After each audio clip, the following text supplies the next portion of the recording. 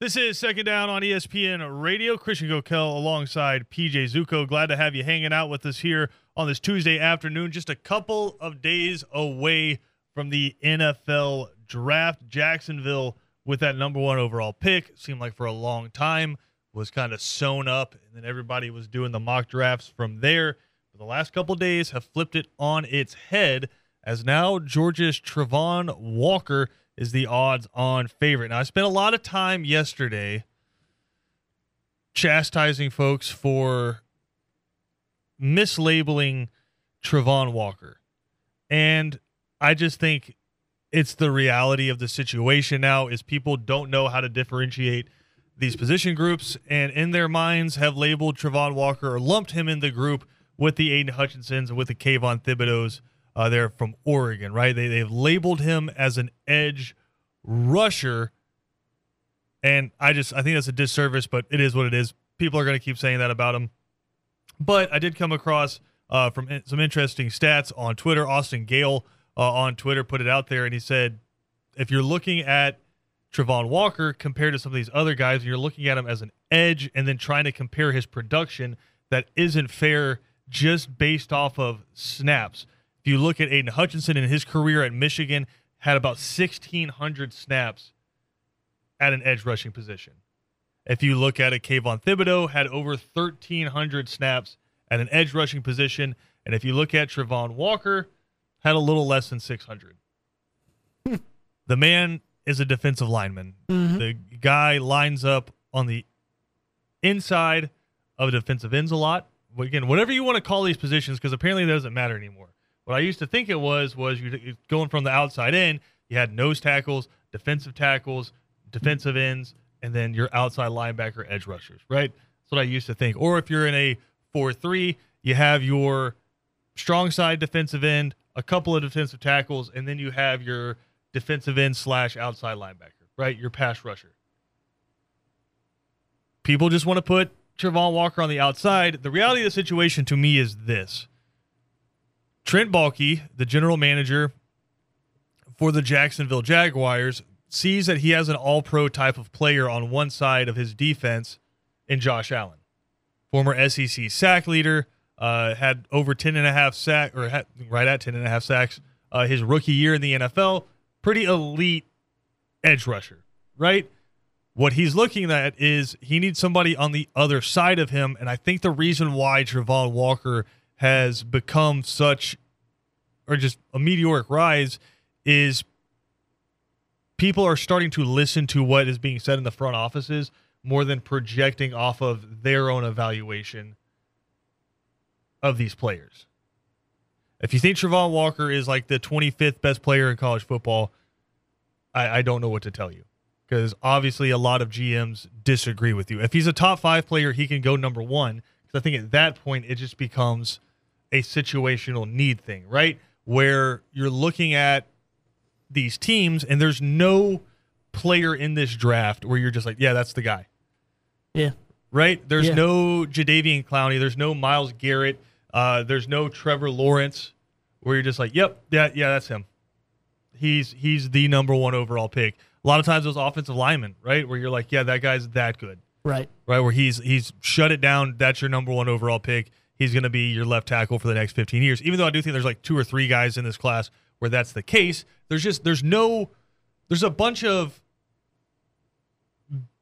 A- to B+ level talent. There's no like A+ can't miss. Yeah. Even the guy a lot of people thought was that guy in Aiden Hutchinson, he's got a lot of big question marks around him. Like, he disappeared in a lot of games. Mm-hmm. I know I've said this ad nauseum, but 9.5 of his sacks came in 3 games this year. Exactly. So everyone keeps pointing at his productivity, and he was extremely productive in 3 out of 14 games. Right. Right? And I think NFL teams are looking for a little bit more than that. And again, I think it's extremely situational. If Detroit had the number 1 overall pick, Aiden Hutchinson is going to Detroit. Yeah, exactly. Right? Yeah. I think Jacksonville, the reason they're talking about Travon Walker is a fit thing. They have their edge rusher in Josh Allen. Yeah. Right? And with the defense that they want to play, they need somebody on the other side that can stand up that tackle and set that edge. And I don't think there's a better player in this class to do that than Travon Walker. 6'5", 275 pounds, can probably bulk up a little bit if they wanted him to because he carries 275 very well. I don't know if a lot of people remember this, but his freshman year at Georgia at 6'5", 280 pounds, he was on kickoff coverage. Right. Like running, like that's horrifying. He has the athleticism for it, right? I mean, you shared a couple videos or a video yesterday of him tracking down. I.G. Hall, yeah, there you go, yeah. But tracking down a insanely speedy wide receiver in the national championship game. So, no big surprise there. I do like. I'm a little surprised this didn't happen sooner. Because like you said, that's a very good point. They're starting to go off what they actually hear from the teams and the GMs and everything like that instead of just their own projection. I feel like for the longest time, it was just kind of like formulaic. Right? It was just like, okay, we got to put this mock draft together. Like you said, it's a bunch of A to B plus players in this draft, and it's like by default, Aiden Hutchinson got chosen as the one. All right, he's going number one, and we'll go with everybody else. And I just kept looking at it like, why is it just understood or just put together, okay, by default, this guy's going number one? Yeah. It's because he's an edge rusher and because he has he has some stats and came on big later in the year.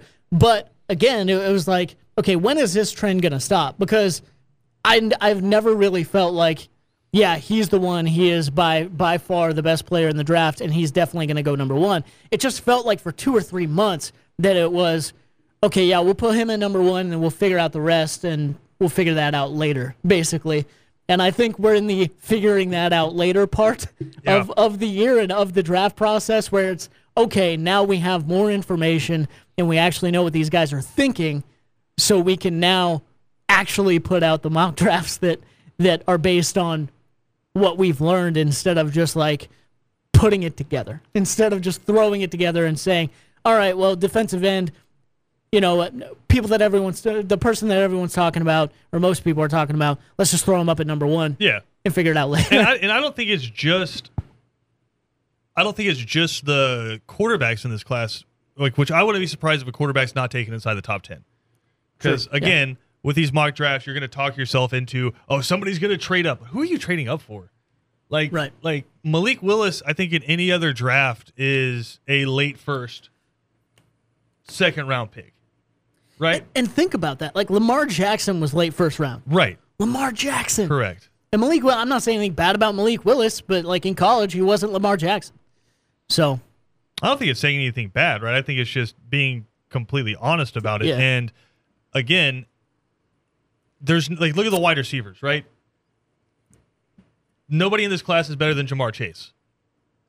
And so you look at all of these different position groups, and there's a bunch of depth in this, right? It's not all about the stars at the top, right? There's a bunch of depth that can be had in this, and that's why number one, I don't think there's going to be a lot of trades. If you want a wide receiver, you can wait, and you're gonna land on a wide receiver. Just think about the number of dudes who are going to be good, impactful NFL players that I don't think there's a ton of separation between, right? I don't think there's a ton of separation between a Garrett Wilson and a George Pickens or a John Mechie or a Jameson Williams, right? I don't think there's a ton of separation between Chris Olave and any of those guys, but there can be, if we're being honest, like I've seen Garrett Wilson going to the Falcons, right?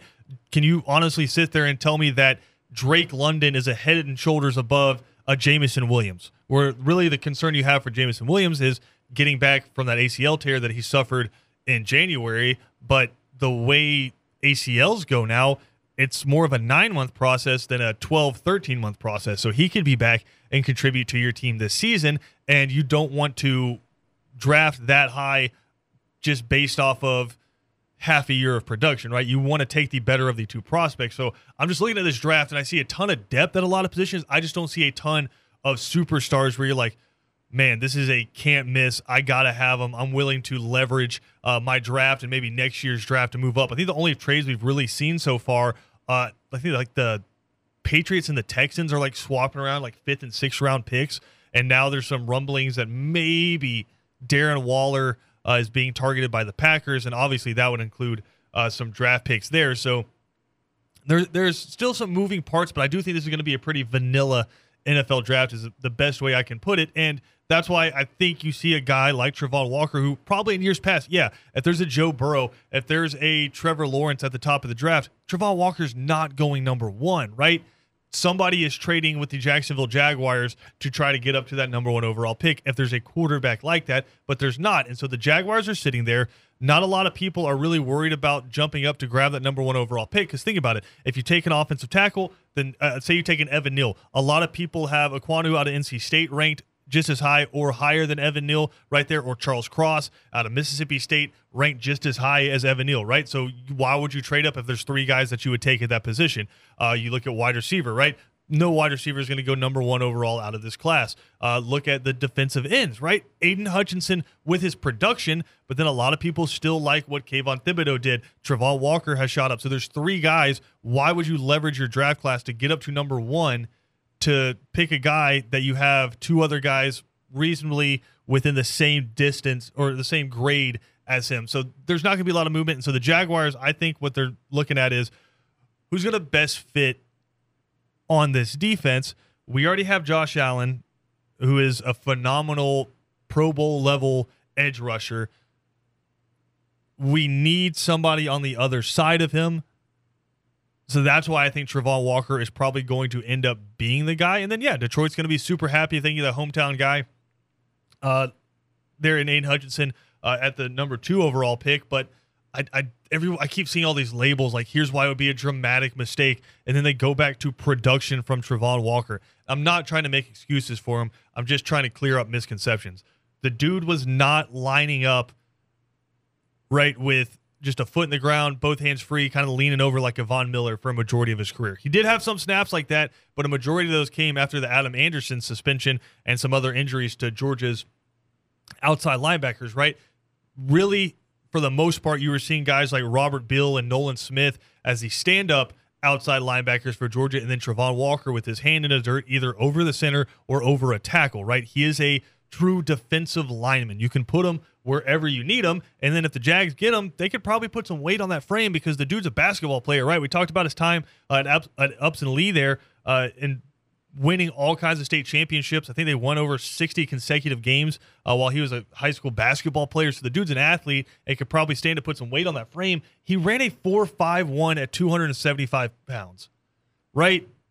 You pack on 10, 15 more pounds, he's probably still running in the 4.6s, and you have a 290-pound defensive lineman who's running 4.6 and has arms that are as long as his legs and can get inside the chest of an offensive lineman and throw him away. There's a couple of plays from the national championship where he really – best way I can put it to the casual football fans is when you run stunts on a defensive line where you're trying to generate a pass rush, one of the guys is basically the fullback, where it's his job to get into the chest of a couple of the offensive linemen and clear up an alley for a guy who's coming around, wrapping around from the inside. If you watch the Falcons, they do this with Grady Jarrett a lot, where they'll have the defensive end crash down and just try to wedge off the offensive line, and then Grady Jarrett, because of how fast he is, kind of shoots his hand underneath and just basically bends around the line to create some pressure. Travon Walker can do that, and he can also stand up and play that edge rusher if you need him to. He can play any of those spots.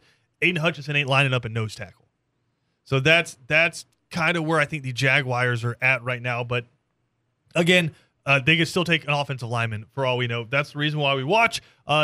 Also, if you think I'm wrong and you think you are just the draft guru, you know what's going to happen in this draft, we encourage you to come hang out with us on Thursday at Coach's Corner. We'll be there starting at 2 o'clock, going all the way through the first round at Coach's Corner. Come on in. We're going to have sheets for you to fill out for the draft.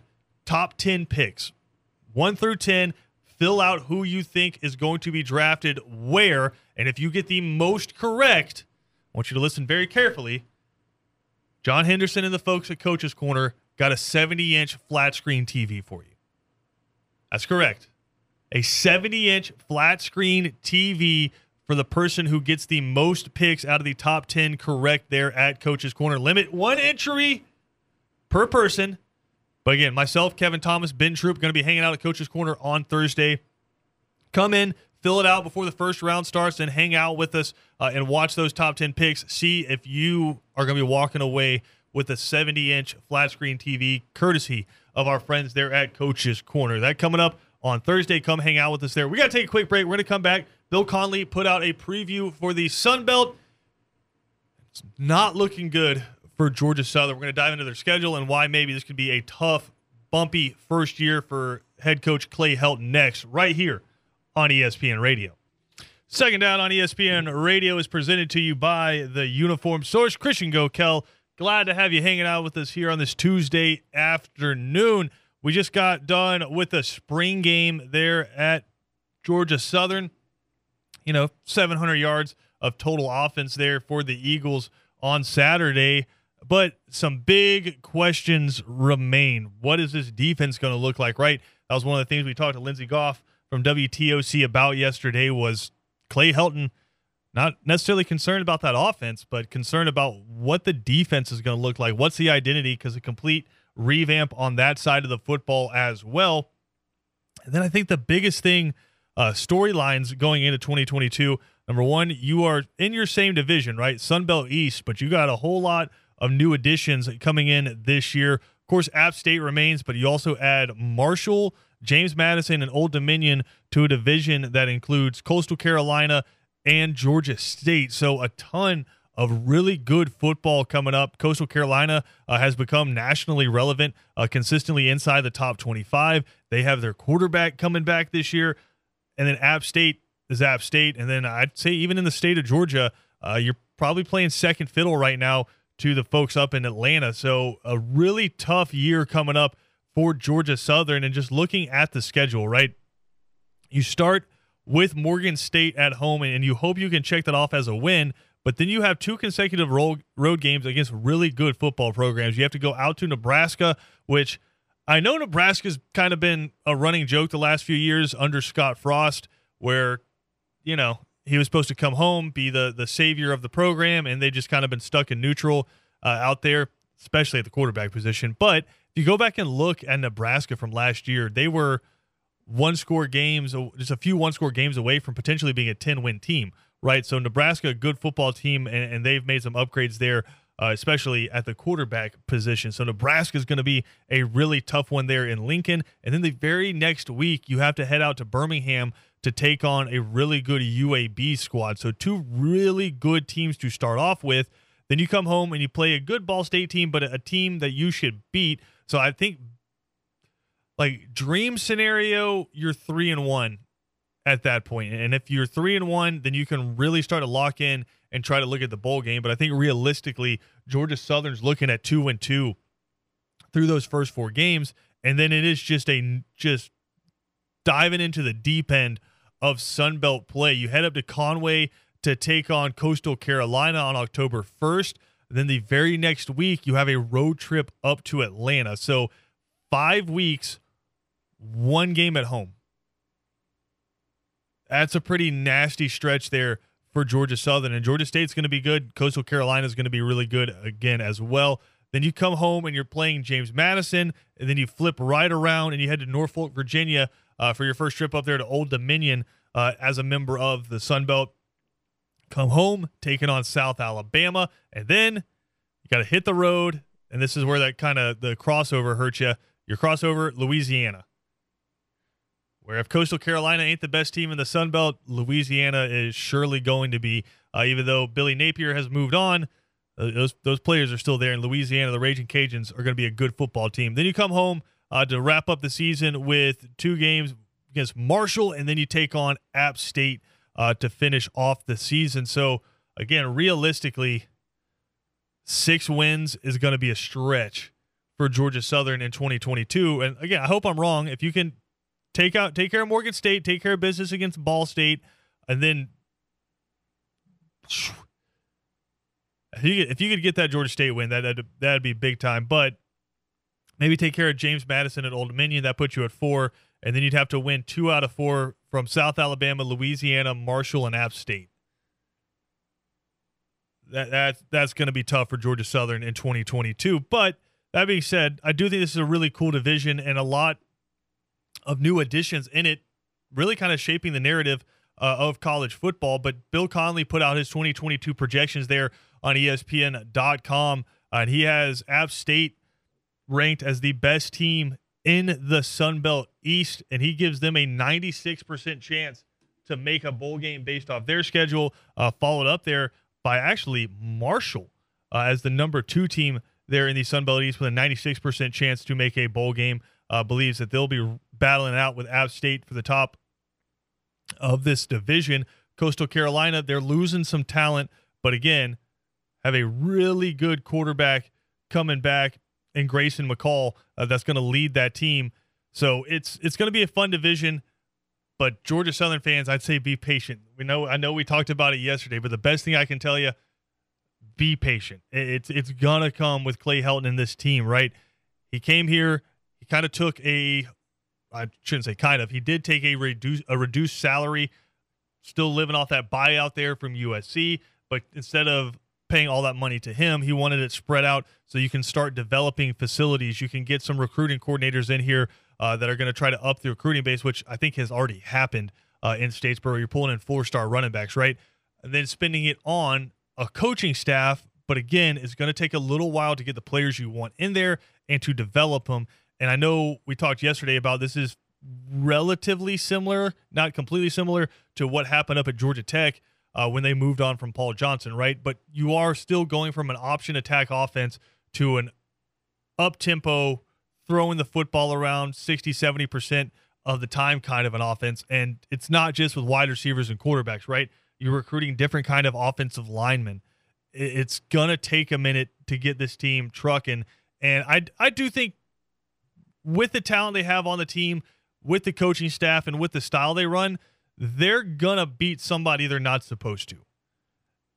And I think that's what it's going to take if you have any sort of hope for a postseason there in Statesboro. But I think it's going to head in the right direction. I think more so than anything, it's not going to look like it did last year, where there wasn't a whole lot of fight in the team after the first few weeks in the season, right? So I think it's going to be a fun team to watch. I think there's got a lot of really talented players on it, but also just kind of in a brutal division there. Probably the best, I think as Bill Connelly put it, the best G5 division.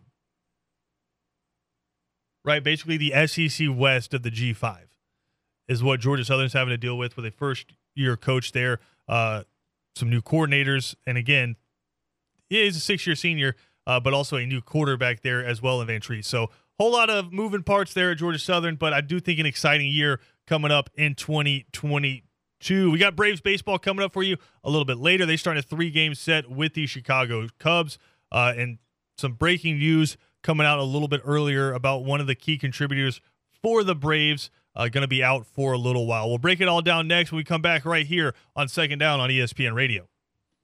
Second Down on ESPN Radio is presented to you by the Uniform Source. Christian Gokel alongside PJ Zuko. Glad to have you here with us on ESPN Radio. We have an awesome pitching matchup coming up for you a little bit later this evening as the Braves host the Chicago Cubs. Marcus Stroman, Braves fans very familiar with him during his time with the New York Mets. He'll be on the mound for the Cubs tonight going up against Max Fried, who seems to have gotten things together. Best outing of the year last time out. And Marcus Stroman, hopefully we can keep his season going for him a little bit. 0-2 with over an 8 ERA right now. So Braves coming off of a bye. Actually, that's my football terms. Off day. Bye day. Bye day. Yeah. Just thinking of football terms. An off day yesterday, taking on Marcus Stroman there. And the Chicago Cubs. Cubs 7-9 entering this one. The Braves 7-10. But of some concern for the Atlanta Braves, last year's postseason hero, no, not Jorge Soler, the other one, Eddie Rosario, the one that you re-signed to a 2-year, $18 million deal. He has been pretty bad so far this season, less than 100 batting average, right? Last time out, 0 for 2 once he came in to the game. And apparently there was a reasoning behind it.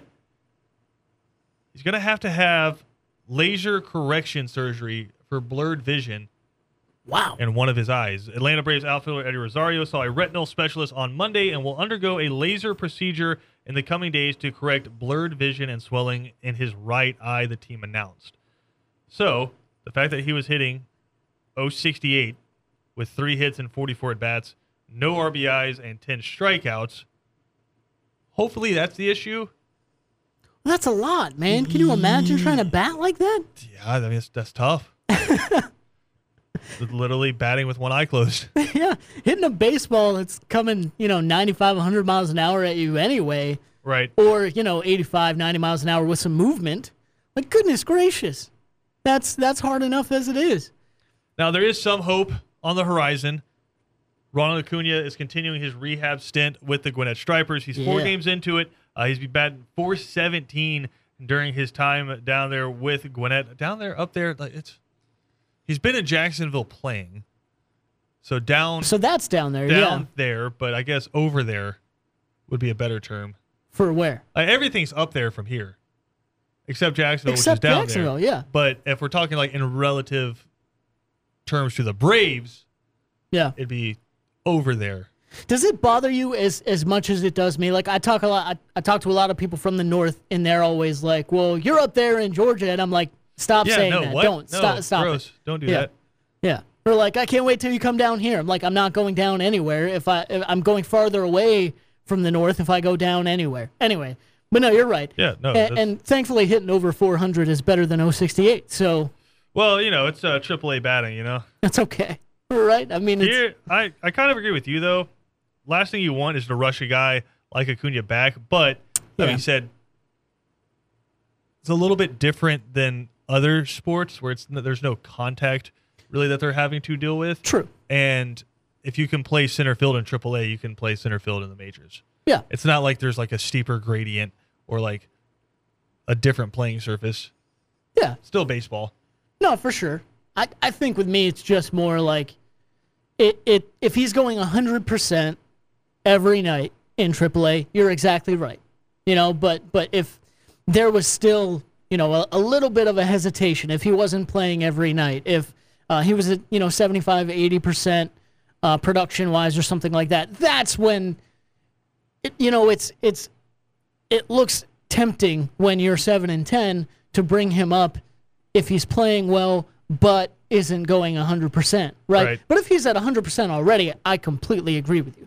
That's mainly what I mean. Like you said, there's no contact, or there's a minimal amount of contact if there is any. It's out, of the norm, and everything like that. So yeah, no, I'm 100% with you there. So if I have to imagine, what we're going to see is probably Marcell still DHing. I guess kind of what we saw a couple days ago. Marcell DHing, Orlando Arcia playing left field, and Guillermo Heredia, and then playing center, and then Adam Duvall probably playing right. I guess you could swap those guys. Adam Duvall's played some center field as well. But Arcia, Heredia, and Duvall playing the outfield with Ozuna DHing, if I had to imagine. Or if you wanted a different bat in there and you don't want Arcia and Heredia in there, Dickerson, I guess, could DH, and he had a home run a couple of games back. He could DH, and then you can put Ozuna out there, but then that defense is getting real interesting. Yeah. It's a beer league softball defense out there. Yeah. I mean, a lot of loafing. That's the thing, right? Is you can go out there and make solid baseball plays, but you're just in for one. I would bank on 1 to 1.5. I'd put the over under at 1.5, kind of bonehead type of plays. It's like back when at the end, well, not even at the end, a long time through. It was just Manny being Manny out there. Yeah. Just that every now and then, just something crazy would happen. He'd make a spectacular play, but then there would just be some bonehead thing going on. Like, it's kind of like that, just without the spectacular plays. Ozuna in the outfield will make the plays you would expect an outfielder to make, and then all of a sudden, just like a ball will land right next to him. I'll be like, what's going on? Yeah, no, it's rough, and it's like it's not even like the ones where like, God, that was terrible. It's just more like no one is afraid to run on Marcell Ozuna. Yeah, like Adam Duvall ain't bad, but like no one is afraid to run on Marcell Ozuna. If there's like a thought, you're heading to second, you're like, I could probably stretch it to third. You're like, oh, it's Ozuna. Yeah, I'm stretching it to third. I'm going. That's you kinda, don't even have to have the thought. Yeah, that's kind of where that's at. But that being said, 7:20 first pitch. Max Fried, Marcus Stroman. We'll let you know in the next few minutes if they drop the lineup, what we're seeing. But again, if I had to imagine, probably a combination of Marcell Ozuna, Orlando Arcia, Guillermo Heredia, and Adam Duvall. And then, if Austin Riley can keep raking, Matt Olson's been unbelievable so far this year. Just get Ozzy Albies keep doing what he's doing, and if Dansby can, I hope he doesn't have swelling in his right eye. Well, 'Cause that's been rough. Well, it's one thing. It's like, at least now there's a reason. Or do you kind of hope there is so that there's a reason at least? It makes sense, right, that something is wrong with Eddie Rosario. And, because, really wrong. Well, yeah, because I know everyone pointed to, do you want to sign him off of one great postseason? And he was unbelievable in the postseason. I think he hit 357 in the postseason. He hit over 500 in the NLCS, but he hit over 350 in the postseason, bunch of extra base hits, had 3 home runs in the NLCS. So, he was one of the heroes of the postseason. But before that, he was still batting 257 in his time, or before he got to the Braves last year. So he wasn't batting 068. Yeah. Right? Yeah. He had some pop to him. So, there was obviously something wrong. So hopefully you can get him back. And then in the future, potentially you're looking at Marcell Ozuna DHing, Ronald Acuna in center field, Eddie Rosario in left field, and Adam Duvall in right field. And that's just a whole different story.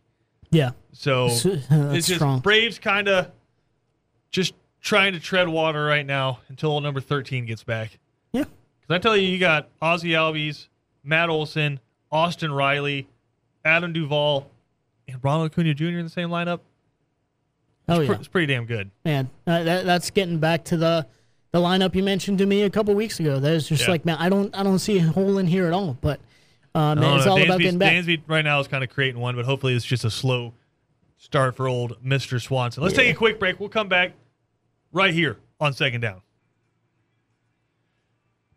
PJ, we had a listener write in and say, hey, you should have saved your Travon Walker dissertation for today because today is National Dissertation Day. That's actually a really good point. I don't that appreciate that. Would have been very interesting. I don't think it was a dissertation. I think it was a clarification. Oh, well, I appreciate him writing in. Let me look up what dissertation means real quick. Basically, if I'm trying to get my doctorates there, I have to write out my old dissertation and submit that to be approved before I can graduate. Yeah. Right. So okay. I would do my dissertation on why everyone is wrong about Travon Walker. Yeah, I know what you mean there. Sorry, that was a very BJ word. I feel like BJ. Yeah, you and BJ know what that is off the top of your head. Words mean things, PJ. They certainly do. I just don't use dissertation a lot. I don't think a lot of people use dissertation a lot. So I feel like if you polled 15 people, probably 12 of them wouldn't really be confident on what that means. I feel like they would have an idea, but they wouldn't know exactly. I don't know that that's true. Come on now. I don't know. You think? I think there might be you and one other guy. Okay. And he's definitely wearing a number 3 hat.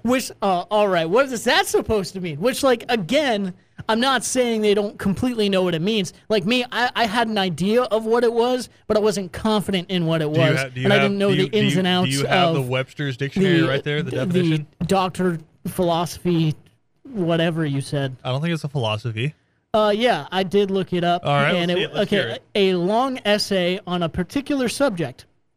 Which is basically that is kind of what I meant. That was yesterday's first segment. It's the second part, which I think kind of clarifies what this exact word means, and which is what you dove into, especially one written as a requirement for the Doctor of Philosophy. So, I knew that first part. I didn't know the second part, right? Well, I wasn't confident in the second part. I think you were are you dissing me? Right now? No, not at all. Good God. Are you dissing me? No, no. When someone says dissertation, I meant okay, in my head, I was a long explanation of something where you're trying to prove someone else wrong, or not even prove someone else wrong, but you're trying to prove your point. Yeah, exactly. I didn't know about the Doctor of Philosophy part and all that kind of stuff. That did not come up in my mind when I heard dissertation. So yeah, you don't feel like just the common people. Are you trying to call common people dumb or no. ill-informed? What? Why is it dumb? Lindsay did that yesterday. She said college people or college kids weren't real people. Let's knock this out of the park, right? Why is it dumb if you simply with a word like dissertation, the general idea. Why do you want to knock this out of the park? Whatever. You want to put like We were talking about baseball. You want to squash this? Yeah, sure. Okay. Because words mean things. Yeah, I thought like knocking out of the park meant like you were doubling down. Like, you were Why? like, let's show I'm right. That's what I mean. But like, why? People do this all the time, right? Like, I don't know. Do you know what like an a word essay? like a word like dissertation, right? Like you know the general idea of what the word means, but just because you don't know the inner workings and like everything about the word, like the last part of that definition, just because you don't know that part, you're ignorant or you're dumb. Or I whatever. didn't say ignorant or dumb. I mean, you started going that way, man. I just think I give the general public more credit than you do. Probably. I am very skeptical. Yeah. I'm optimistic about a lot of things. I'm optimistic about like situations and stuff. But when it comes to just kind of people, I can be very skeptical without a doubt. Even about myself, for sure.